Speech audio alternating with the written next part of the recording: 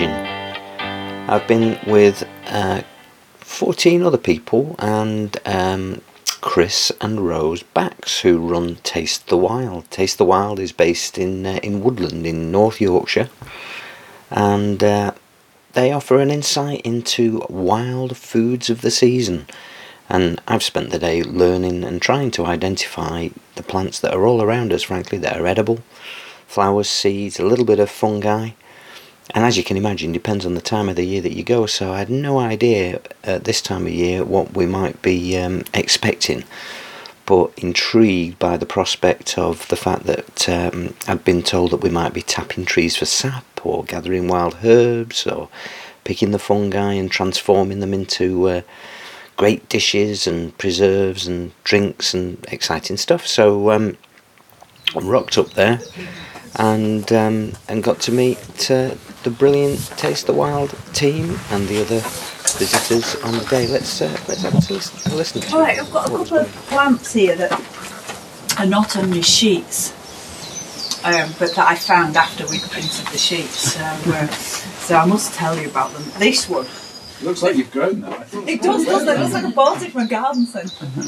No, I pulled it up yesterday and planted it.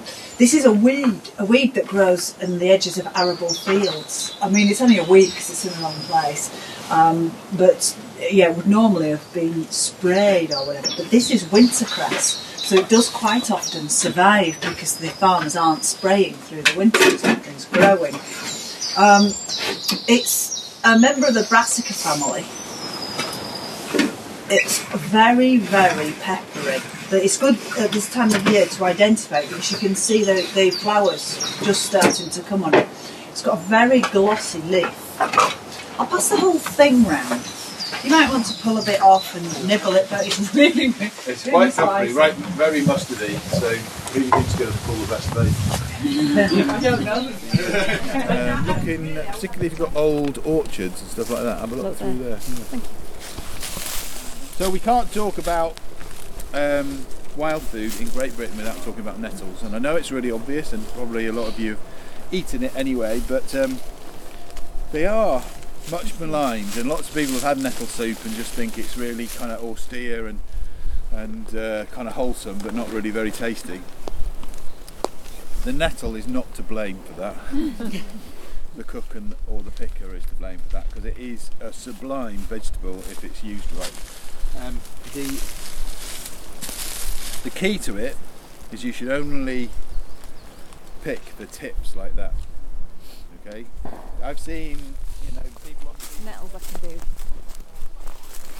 And you'd use that like spinach. Yeah. And you've been somewhere where they like wilt it on a fire to stop it stinging. You like to do that over a fire, does that? Yeah, but then you've got the long length, and he said for cooking anyway, it's the top, the freshest it is, isn't it? Yeah. So you're given a sheet of the most of the plants that you're going to be foraging for over the course of the day.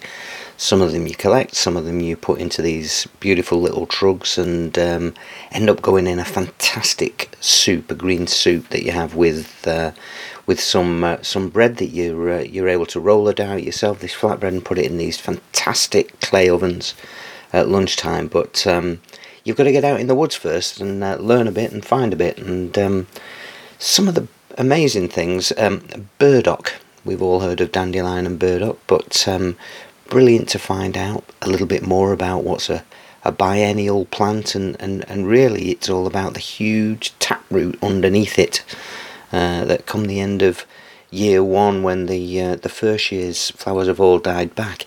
If you mark it with a peg or a bit of a flag or something, you'll be able to find the roots the following season and use that to do all sorts of things, making crisps or using it like a roast or whatever. Absolutely fantastic. If you don't mark it, you'll never find it. The other thing that we did was we did actually tap a silver birch.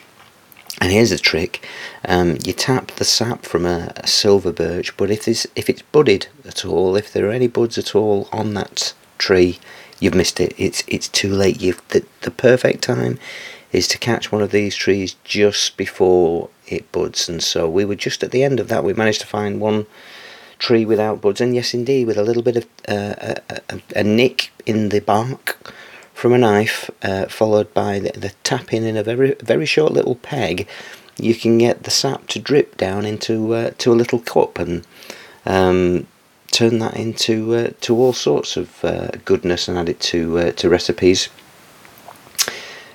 You've heard a little bit about stinging nettles already, and we did manage to safely pick a few of those and eat a few of those raw, and take a few back to go in the soup. And I have to say, they're pretty good, and by and large you can use that as you might use spinach in other recipes.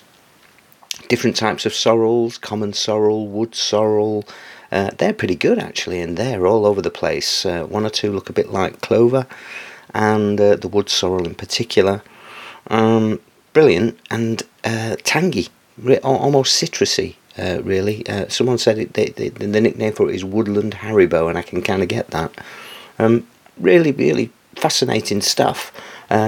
Even dandelions, the humble dandelion that we try and pull out or dig out or mow out of our lawns, are really valuable in the woodland, and a neat little recipe to create dandelion barges based on a recipe for onion barges.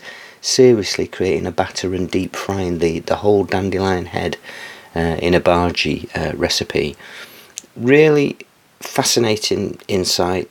Really nicely delivered course in beautiful woodland with interesting people, some great food to eat at lunchtime.